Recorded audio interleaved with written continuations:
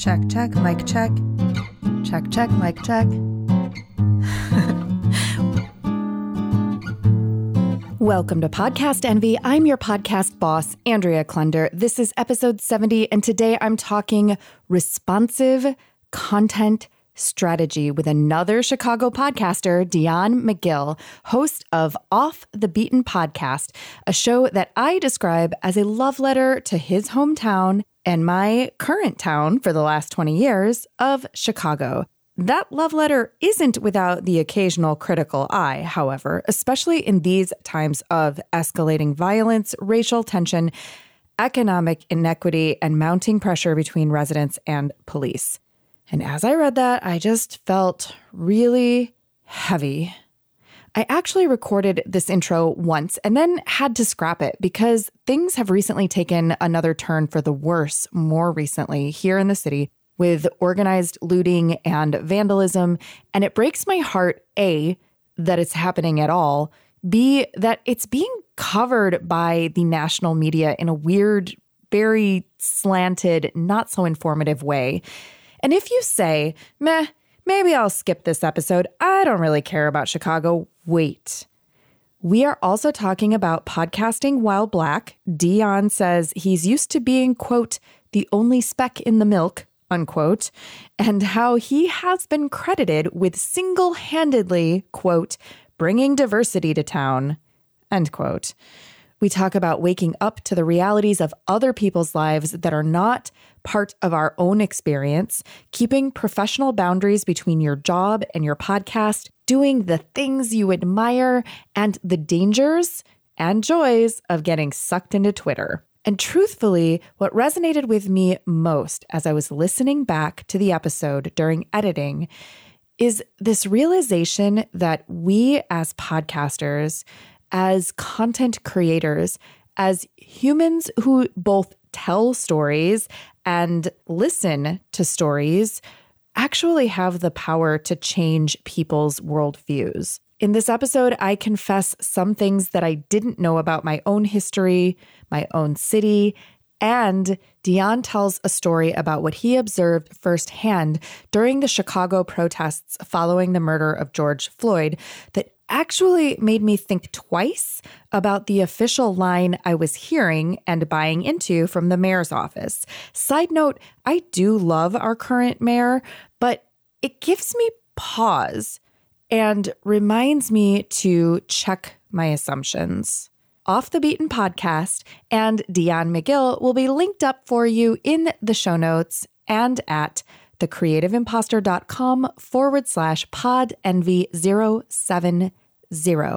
And just so you know, Dion is such a good conversationalist. He and I could have talked for at least another hour easily, but we restrained ourselves. And in fact, in the interest of time, I decided to cut two of my favorite parts of the conversation, which were so good, but a little off topic from podcasting. It was painful, but if you want to hear Dion riff about gentrification in Chicago and the changing face of the city, and wax poetic about the seedy back alley that is Twitter, click through from the show notes to Podcast Envy Craft and Culture, where I'm releasing 2 bonus outtake quickies with Dion in our secret members-only podcast feed. Membership to Craft and Culture starts at just $5 per month. And yes, besides outtakes, we also talk about podcasting over there. You will learn things, not just be entertained. And speaking of entertainment, I hope this episode will make you laugh and think as much as it did me. Let's find out what lights Dion McGill of Off the Beaten Podcast up about podcasting and our great city of Chicago. Dion McGill, thank you so much for joining me on Podcast Envy. Oh, thank you for having me. It was my absolute pleasure. So I am going to start out with a hard question. Okay. And that question is, why do you podcast? Ooh, yeah, that is a hard question, isn't it? You know, I was a fan of podcasts for years, and I've been blogging since I was a teenager. I remember, I think, was it Greatest Journal? And then from Greatest Journal to MySpace. I actually have a handful of friends that we became acquainted through my blog on MySpace. That was probably the pinnacle of my blogging success. Wow. Just hey, everyone has their thing. So it was just something that I was a huge fan, and I was like, I would love to do that. And then finally, I heard this guy on YouTube. His name's Wes Watson, and he's like kind of motivational speaker, kind of not at the same time. But he was having this conversation about, because if you admire something, he goes, so often we watch people and listen to people do things that we admire them for doing. Why don't you do it? And he says, why don't you acquire what you admire? And that day, I was like, you know what? I'm so going to podcast. I'm going to make my own podcast. And so that was really just kind of how it started. And actually at that point, I already owned a microphone. I had actually, from purchasing a blue Snowball, I think it was, okay, to using it was 2 years. Actually, it was sat in cellophane in a box in the corner for 2 years. And when I heard him say that, I was like, you know what? By the end of this month, I'm going to record something, and that's it. So I podcast because I love it. It's an art form that I really admired for years. And, I found myself constantly saying, I can do that. I can do that. I don't know if you're a fan of musicals. It's like chorus line. Yeah. I'm watching Sis go pitter pat. And I'm like, I could do that. So I would do it, right? And that's exactly why I do it. Tell us a little bit about your background, because I know a little bit about your background, and I know that you have some varied experiences that have sort of brought you to where you are today. So give us the broad strokes of some of the things that you've done in the past. Yeah. So if you kind of just go backwards from today, I do communications now, which is a lot of blogging, a lot of newsletters, a lot of social media. Before that, I did violence prevention, basically as a teacher for a nonprofit that did gun violence prevention in the city of Chicago. Before that, I was a Chicago public school teacher. Before that, I taught in Alaska. And then before that, I was in the Illinois Army National Guard for 9 years. Born and raised in Chicago. So other than the military and my 2 years in Alaska, I've always lived here. I was raised on the south side of the city in the Roseland community. And so, yeah, I'm a Chicagoan. And that's really the heart and soul of your podcast, too, Off the Beaten Podcast. If I had to describe it in a nutshell, I would say it's like a love letter to Chicago. I love that description. It's as podcasts do, it's evolving. But the idea behind it was, and it kind of ties to the Wes Watson moment. And I think shortly after that, I was watching a news clip, and it was the president just kind of talking about Chicago. And I was like, this happens so often. People constantly talk about Chicago, and it's always in these negative terms. And people don't get to hear or get to know the beauty of the city. And, even when people do come, if you spend your entire time in that, few square miles of downtown area, I tell people the beauty of Chicago, the downtown covers about 15% of it. You've missed so much about this city and what makes it great and the interesting people that you meet here. And so that's how the topic came to be the topic of the podcast. I was like, it's going to be about the beauty of Chicago and the people and the stories and all the interesting stuff that most people don't get to hear about. Yeah, it's true. And even as someone so I moved to Chicago in 2000, the year 2000, and I had just graduated college in Kalamazoo, Michigan, and I was 21. And I was starry-eyed, big city, everything seemed edgy. And I moved to Bucktown Wicker Park, which 2000 was kind of that neighborhood.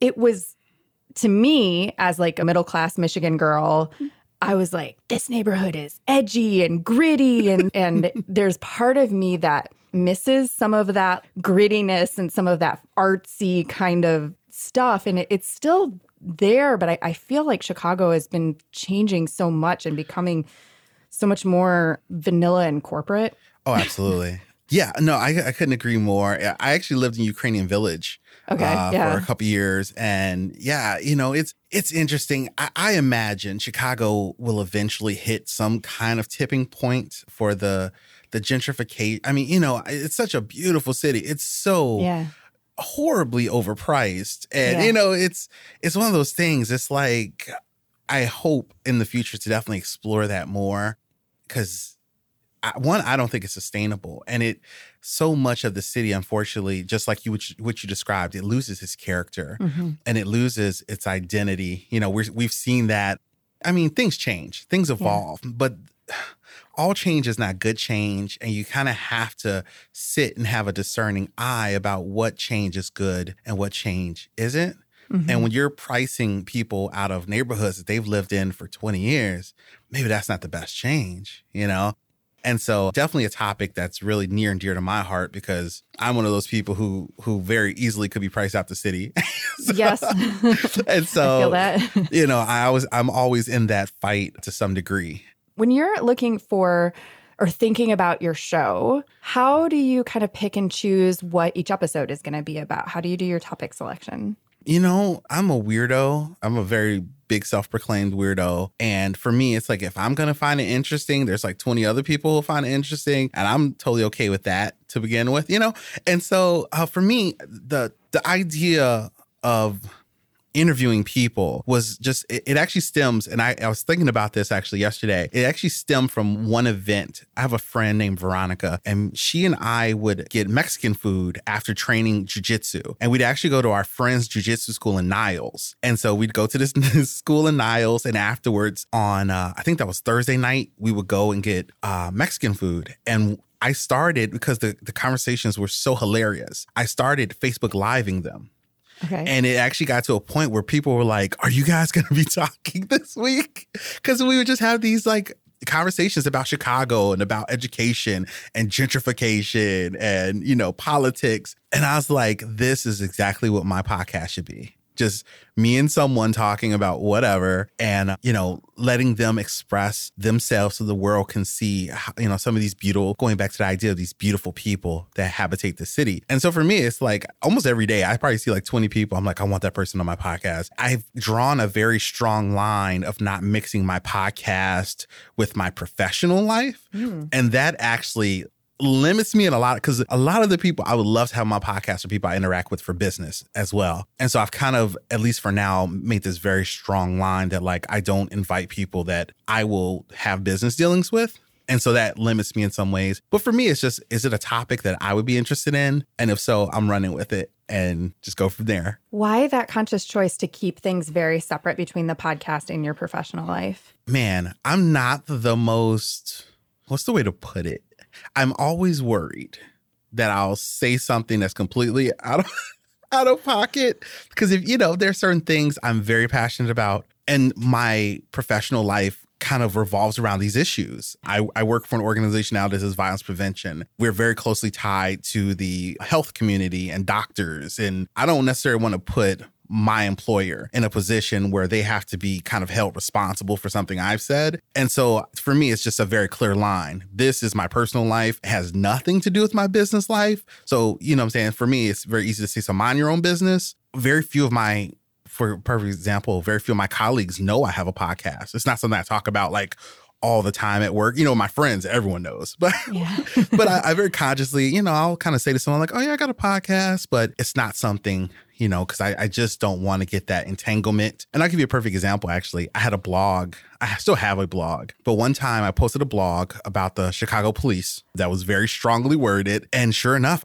my boss got all these emails telling people to fire me. And she was like, that has nothing to do with work. Like, yeah. And I was like, yeah, I know. And I've never mentioned you in it, so I just want to avoid that as best I can. It's actually really smart and important because it's come up a few times recently in the podcasting space. There's been a few news stories. And now, of course, I can't remember the details. This is why I was never a good history student, because I would memorize details for the test and then immediately forget all of them. So there have been a few cases that have come up of people who've had prominent government positions or teaching positions or things like that who have a podcast, and they said something and they're thinking in their mind things are separate, but they overstep somewhere or they lose their job because of something that they said that is coming back to reflect on something else. And there are some companies who are actually having people sign as companies become more and more aware of this, there are companies that are having you sign things when you get hired that state that you will not be starting a podcast, you will not be blogging on the side, you will not be doing any public-facing content creation, just to prevent that thing from happening, I guess, and kind of make sure that you're not accidentally speaking on behalf of your employer. Yeah. And it's interesting. So the job I have now, I actually got because of my blogging. The woman who hired me, my former supervisor, was a fan of my work professionally. Okay. And then she actually read my blog, my personal blog as well. And she just really liked the work that I did. She goes, I really like your writing. I really like the social media you do. And she was like, I want you to come work for me. And so, there's always that link. But yeah, and it's one of those things I always ask if I'm in a position to have a job or something. I mention it.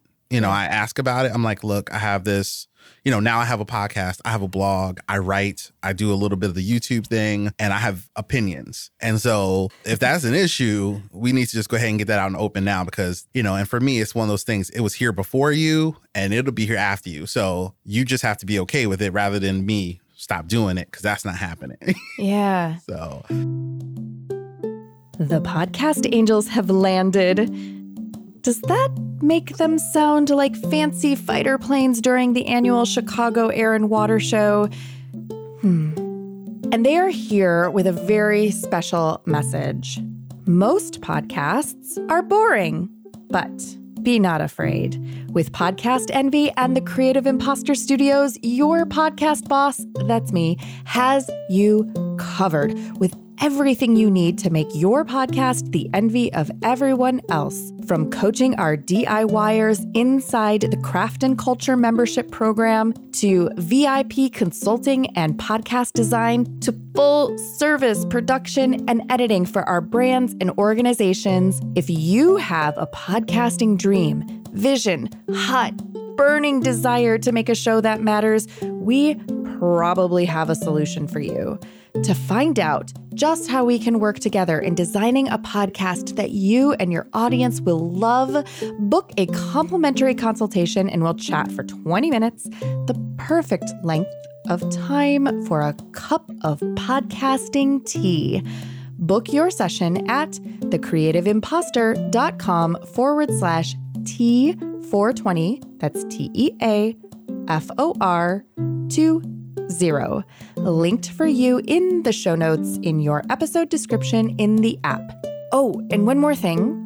If you are listening to this episode of Podcast Envy on the day that it is released, that is Thursday, August 13th, there is still time for you to sign up for tonight's Launch Your Podcast class with me via Zoom. I have a few tickets available on a sliding scale, pay what you wish. Class starts at 7 p.m. Central. The link is in the show notes. And if you want to learn more about how to let your voice shine as a podcaster or a YouTuber or a Zoomer or any other medium in which you are digitally using your voice to communicate and lead and inspire and tell stories and promote a brand or business, my session during the PodFest Global Summit is coming up on Friday at 11 a.m. Central, and you can still get a ticket. Even though part of the conference has passed by, you will get access to all of the replays if you get your paid ticket. And if you get your free ticket,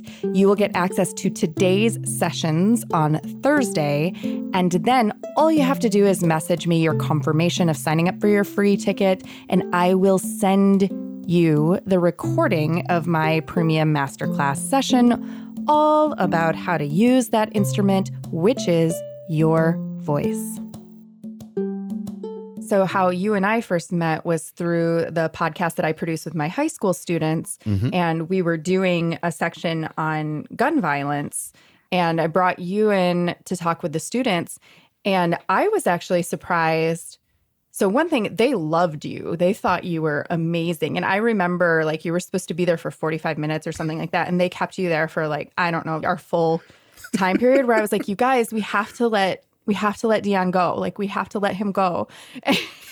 You cannot keep. And they're so funny because they're curious, but they don't always ask guests questions because sometimes they don't feel comfortable or they feel intimidated or something like that. But they were asking you all the questions. I just remember they were like, what do you think about this rap singer? And what do you think about this and this? And your level of disclosure with them was so refreshing, because a lot of people, they're like, oh, I'm in a Chicago public school. I'm talking to high school students. I need to be really careful what I say. I need to like filter everything. Or I'm the grown up talking down to the students, even though they're not trying to do that.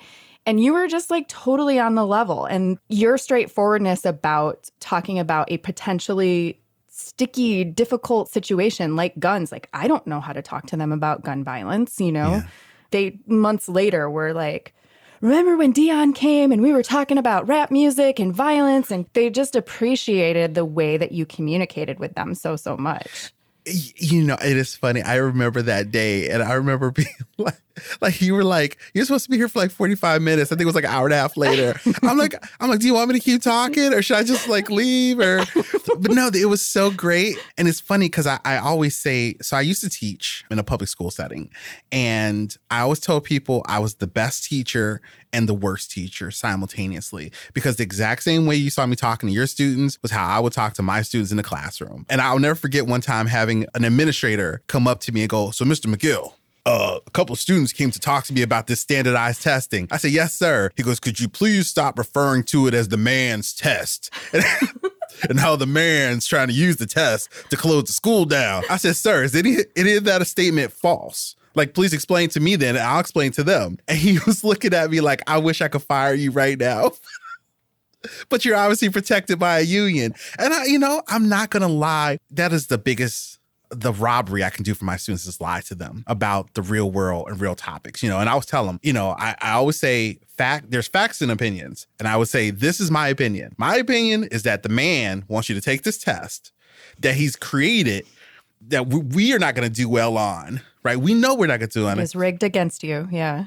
And I say, and we talk about the mayor, I'm like, look, you guys read the headlines. You can look at what's being done. The school's being closed. You tell me what the mayor thinks about you, and you draw your own conclusions. And when you look at the facts, they would come to these conclusions like, man, we getting played. Y'all getting played. I will confirm it for you. You're getting played. And so they would take that to the administrator, like, yo, why you letting them play us?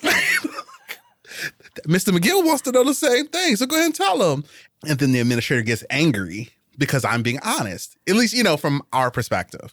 And so, yeah, I would have the exact same conversations in my classroom all the time, but always with the idea of we have to change all of those dynamics have to be changed, and we are the people to change them. So we change them through our knowledge building. We change them through our activism and advocacy. We change them, through all these different things. It's always the course of positive change to get the results we want. But you can't change anything until you admit there's a problem and identify what the problems are. So, yeah. So for me, it was very easy to have those conversations because I'm like, well, this is what we do. Let's just go ahead and be honest. Yeah. You just had like such a great tagline, which was knowledge building, activism, and advocacy. And one of the reasons why I wanted to bring you on the show now is I started this series on Podcast Envy that I was calling Pandemic Podcasting Pivots. And it was specifically talking with podcasters about how they were being responsive with their content to current times. And I was kind of developing this theory about responsive content strategy and how the pandemic came and people were like, I don't know what I should do. Should I keep talking about what I normally talk about? Should I talk about the pandemic, even though I don't know what I'm talking about? Should I stop podcasting because numbers are going down and it seems like maybe fewer people are listening, or because my topic isn't really relevant or important right now? And then in the midst of that, then also George Floyd happened, right? And then that set off a chain of events that was, I think, kind of a delayed reaction in Chicago from my experience, because, it happened in Minneapolis and the conversation was like, oh, did you hear what happened in Minneapolis? And it was kind of like, yes, oh, this is awful. But it wasn't immediately present here. And then that chain reaction of protests started and riots started. And then even then, it was like, here I am in Bucktown Wicker Park, which is slightly northwest of downtown. And the primary protests and violence was happening in downtown. And I was watching it on the news. And then I felt like the news coverage wasn't really like the corporate news coverage, like ABC and whatever. It didn't feel accurate or complete to me. And so then I looked at Twitter, which I never look at Twitter. I despise Twitter. But Twitter was like the only place where I felt like I could get real time, less corporate filtered information. But then I realized that people were putting all kinds of falsehoods on Twitter and like fake videos that weren't even in Chicago. The worst one was one night, it was late at night, and I could not stop looking at Twitter. I think I was developing mental illness in that moment because I couldn't take myself away from it. I was glued to it. And I was getting tired. It was in the middle of the night, and somebody posted, y'all, they broke into Lincoln Park Zoo and started looting the animals. And there was like a video or not a video, like a photo of like a wild boar or a wild hog or something running through the street, and it was dark. And I was like, oh my God, the animals. I started panicking, and I was like, I have to get off Twitter right now. I went to bed, and I woke up in the morning and realized that was a hoax, that like a bunch of people had posted the same whatever wild boar photo that wasn't even Chicago. And the zoo had not been looted. The animals were not. Somebody posted like, there's somebody down here trying to sell a monkey for $15,000. All false. I'm so sorry. I'm trying to like muffle my laughter. I remember that evening. I remember all of those Twitter posts. So I'm just like, I remember that. People out here trying to sell big cats. Yeah. Like, what? And you don't know fact from fiction. It's really hard. It's really hard to tell the difference, especially, if you're not on Twitter a lot. It's like a very weird place. Yes. Yeah. And so it's funny. I actually became a fan of Twitter. I think this is what they still call it during the Arab Spring, especially when they had the uprising in Egypt. I did not really use Twitter up until that point. And I remember Twitter was, you could see everything in real time. And videos and live, clips. And I was just completely fascinated with that. And so you flip that to exactly what you're describing. And people have figured out the power of Twitter and the influence of Twitter, but also the fact that it can be manipulated very easily. And it's interesting because that was the first night. So that Friday and Saturday night, especially Saturday, was the first time I've ever listened to a police scanner. And so that I was like watching Twitter while listening to the police scanner. And I'm like, okay, I'm not hearing this on the police scanner. It's not true. It was kind of how like I was dealing with the situation. But yeah, it's fascinating and crazy. But I love Twitter. I mean, once you start learning the hashtags, it becomes something that's easy to do. Yeah. But I love Twitter. It's like the back alley. It's where you meet all the questionable characters, and it's amazing to me. I actually love that platform.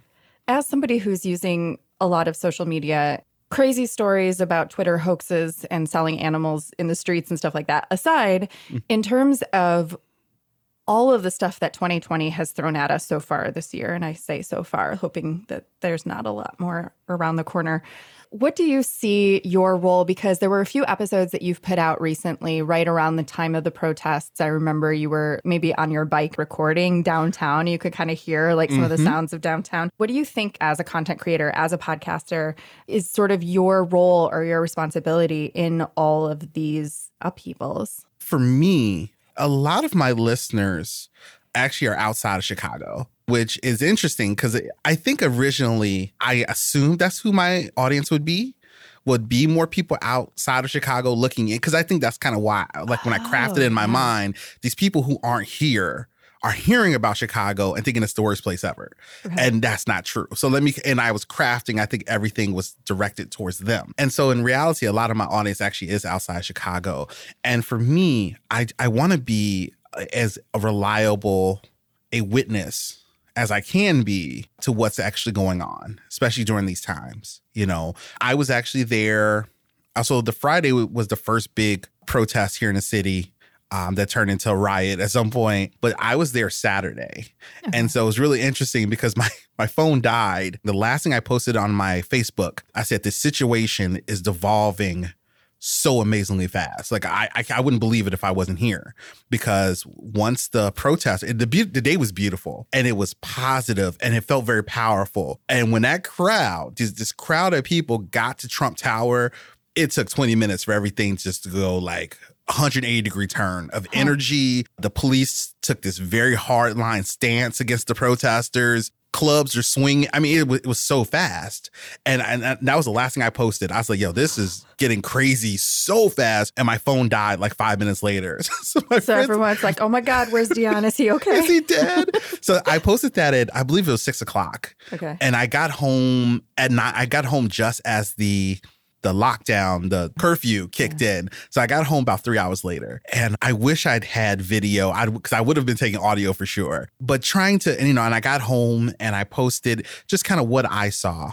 And I have a good ability. I don't like to chant. I don't get caught up in the emotion of those events. I think part of that is my military background. I've been in very emotionally charged, tense situations in the military. I don't get caught up necessarily in the emotion of it all. So I'm able to kind of watch it as a third party, almost if I was a part of the press, which I don't really consider myself that. But I'm able to look at it and kind of just document it all and be somewhat objective and know what's, kind of what's right and what's wrong. Is every protester out here making the right moves? Absolutely not. But are the police, and especially having had training in the military to deal with riots. We actually did riot control training. I'm like, okay, the police are making every wrong move you could ever make, And I remember saying that so often. I'm like, the police are just making very bad decisions, and it's agitating the crowd, and it's also decreasing their ability to control the crowd. And so, for me, trying to put my history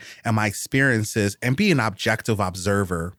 And then I think my next episode, I talked about those things. I was like, the police made tons of bad decisions, bad moves. They were very aggressive. And the situation just kind of played its course when when those choices are made. And so I think my responsibility is just try to offer an honest perspective. Obviously, it's colored with my own ideas and thoughts and feelings. But the reality is I don't hate police. I was raised not to trust. I'll say this freely. I was raised not to trust police. If you're familiar with the John Burge and the history of the CPD, I remember when those things were kind of like rumors.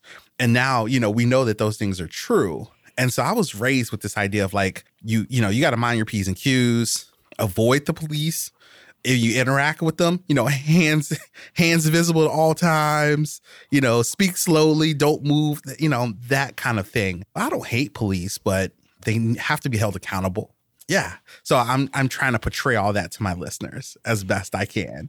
Yeah. And it's interesting because, as you were talking about that perspective of not trusting the police and having real historical reason to not, that was new to me when I was working, in my 30s, working with these high school students who are mostly South and West Side Chicagoans, mostly male and mostly either Hispanic or Black.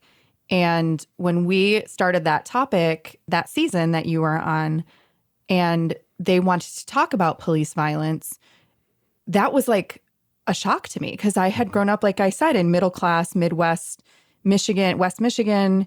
I was in a city, so we had, not everyone around me was white. I was in public school. Not everyone in my public school was white. But I did grow up with the narrative of the police are there to help you. If you're a child and you have a problem, I don't know in what context this happens, that you're like a random child out and about and you have a problem and you happen to randomly see a person in a uniform that you can ask for help. I don't know what world that is, but that was always the thing. Like, they're there to help you. They're there to protect us. It was only in my 30s that I'm having this conversation with my students that I was like, hang on a second.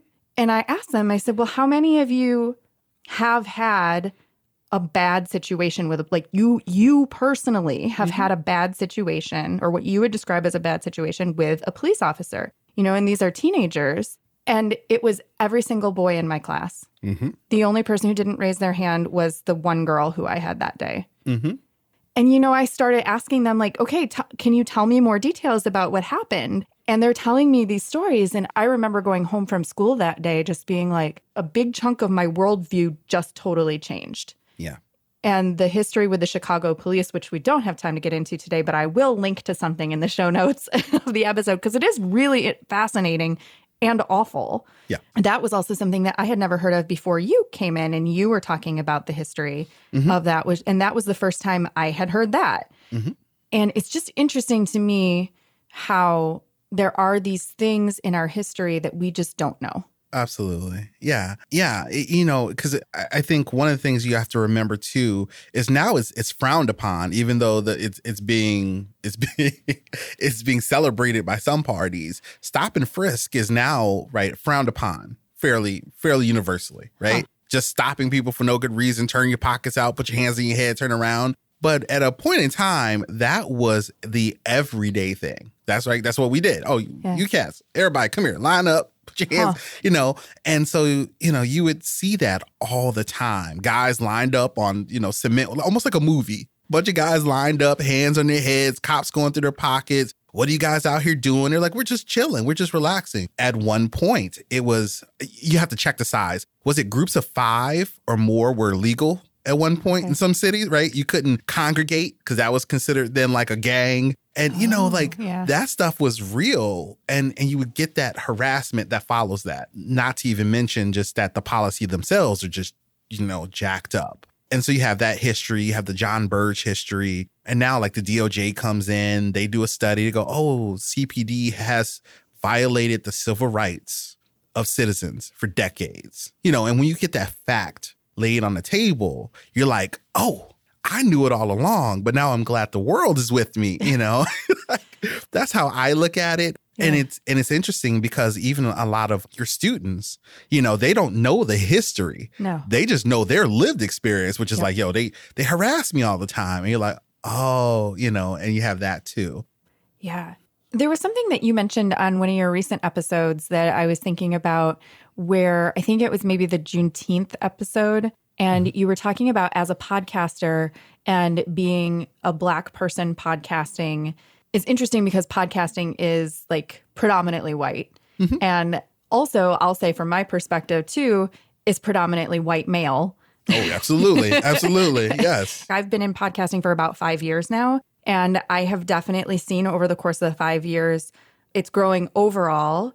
And I'm noticing more diversity in terms of gender, in terms of race, but it's still predominantly white male dominated space. And you had mentioned a group that you had joined for Black podcasters and how it was kind of important to have that camaraderie. I'm kind of curious if you can just speak a little bit about your experience and how you view that foray into a media space that feels predominantly white male dominated. Yeah, no, absolutely. I'm very accustomed to being like, the joke. I always say like the only speck in the milk, and I think for a couple of years it was having the black face in a white place. And then when the movie Dear White People came out, it was being the token black, And then for a while there was the big meme Token Tuesday, and you kind of post stories about, I remember when, me and my friends went camping and they were like, oh, there's a bear coming, go get it. Like, what? I don't have superpowers. I'm just Black, But no, I'm very accustomed to that. And so for me, it really doesn't affect me very much, but especially in this climate, because the worst thing, one of the enduring pieces of the Trump presidency and this period of time is going to be the fact that it makes you question everything and everyone. In some ways, I've actually had a great example of this recently, if I may. I do Brazilian Jiu-Jitsu. I love Brazilian Jiu-Jitsu. And doing it, you look up to these people who've dedicated their life to the activity and who are amazing competitors. I want to be like that. I want to be driven. I want to be dedicated. And recently, it turns out that one of the best competitors in the world, 100% best competitor in the world, is extremely racist. Extremely xenophobic, sexist. You throw it out there. And I was like, what? And then he's part of one of the best teams in the world. So then I'm looking at the whole team like, are you all like, like there's so much of that in our professional, personal lives. And that to me is like the worst part of it. And so when I heard about the Black Pod Collective, so that's actually the group you're referring to, Mm-hmm. I was like, it's kind of cool to be in a space where I don't have to worry about it. With that baggage is off me for a little bit. I can talk about podcasting. I can learn. And there's not always the worry of like, is this person like me because of me?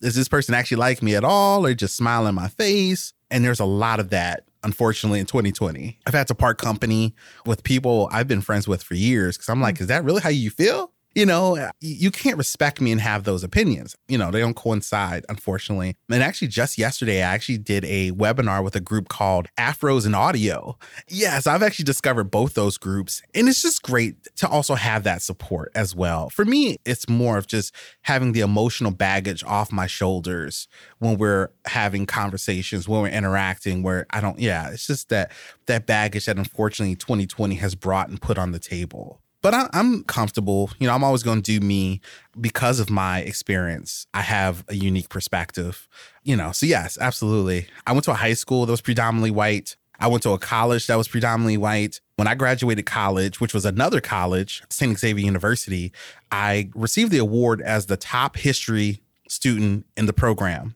I was the only Black student in the program. And I remember having that conversation with a professor, one of my favorite professors, a Black Republican. And we were talking about, Black people in academia. And he was like, he goes, you deserve this award. And we were kind of talking about this. And we kind of got in a conversation. He goes, how many Black people are in the program? I was like, well, wow. He goes, you're the diversity of the program. And I'm very used to that. When I moved to Alaska, I actually had a man tell me to my face he was glad to see diversity come to town. And he meant it in like the best way possible. And he said it. I kept a straight face and I said, thank you, sir. And I walked outside and called my mom. And I said, Mom, I'm diversity. This is it. I've reached the pinnacle of my life now. But yeah, it is daunting, because you also wonder, will I be able to pull a audience as able to see me for me? Not see me as a Black person, not see me as whatever they want to see me as, and just enjoy me for me. Yeah, that makes sense. What advice do you have for a podcaster who is really looking at how they can be more responsive with their content, with whatever is going on around us, whether it be a global health crisis, whether it be violence and riots erupting, whether it be things that have been percolating for a long time that rise to the surface of public discourse and consciousness, and you're trying to create your content and stay connected with your audience, but you're also looking to be responsive to what's happening in the world. Do you have any advice for that podcaster who's just trying to navigate it all? I think we all have a part to play, like in these conversations that are going to be happening over the next however many years, and they're going to get more intense as we get closer to the election. And then post-election, they're going to stay intense for like about 2 years, But I think everyone has a part to play in that discussion. I think the hardest part is just figuring out what is my role to play in this discussion. Is it the fact that I'm completely clueless and, being willing to be honest about that? Like, okay, I'm completely clueless and maybe this is a great opportunity for me to, with my audience or with a guest, explore these issues that I don't know about, like police brutality, like that, that's a thing. Yeah, it's a thing, and learn. For example, a podcast that caught my eye recently, and I don't know even when it started. I don't even think I even looked, but I saw it and I was like, that's genius. Was Uncomfortable Conversations with Black People. Is that I think that's the name of it might even be Uncomfortable Conversations with a Black Man. It's a white guy. And I guess the premise is he just has these conversations about like these like very tough issues with a Black person. And I was like, that's genius though, because that's kind of what it comes down to. You don't know. And you're going to the source and you guys are having this conversation, a discourse about these things to learn, to parse things apart. I don't have all the answers. My opinions are probably not all the right opinions, but I have my life. I always say I can only speak from what I've experienced. So my life experience to offer, and you have your life experience to offer. Like you were saying, up until a certain point, you didn't know that any of this was a thing. And so for you being able to express that, one, and then two, further explore that to learn is amazing. And that's a good part of the conversation, because there are people who are going to listen to you who will never listen to me. Mm-hmm. That's reality, right? And on the vice versa, there are people who are going to listen to me who are never going to listen to you, right? Yep, totally. I don't hear what that white girl got to say, right? Totally. But in doing that, we kind of can try to help bring the people who do listen to us closer to the center, right? We kind of, I always think of it as a circle. We're all trying to get to the center of the circle where we can all kind of coexist and figure out how we live together. Because in reality, we're not really different. We're different economically. That's really what separates us, right? I heard this great quote I heard the other day. Race is not real, but it has real consequences, and that, to me, I've said that to my students for years, because it's, true. Race is a social construct, but it has real consequences in life. And so once you kind of figure that out, that what really separates us in any real sense is actually the economics. How much money I have versus how much money you have is really what separates us, not the color of our skin. And so once we're able to kind of bring our people closer to the center of understanding and embracing each other, that's really the role that I feel like I want to play in the realm of podcasting. And I think that's what everyone is able to do in their own way. Is there anything else that you want to share with Podcast Envy listeners that you didn't get a chance to say? Man, I'm completely fascinated that you actually listen to my podcast. I feel like Stephen King right now, because I'm a big fan of yours. And so I'm like when you were like, I listened to your podcast, I was like, what? And that's amazing. No, thank you so much. Man, I'm on cloud 9 and I'm going to be on cloud. Like my friends, I'm going to be insufferable for like the next week. But I appreciate that. And thank you for the opportunity to chat about these things. I truly appreciate it. Podcast Envy is produced by your podcast boss, Andrea Klunder. That's me. The Podcast Envy theme music is by Valentin Sosnitsky, courtesy of the Free Sound Project at freesound.org, and our podcast Angel music is by Benjamin Mastropolito, also on freesound.org as Lemon Cream. All music is licensed under the Creative Commons. Our episodes are mixed by Edwin Ruiz, and hey, if you want your show to sound as good as ours, hire us. Put the magic audio mojo of the Creative Imposter Studios to work for you. Thanks so much for listening, and here's to making your podcast the envy of everyone else.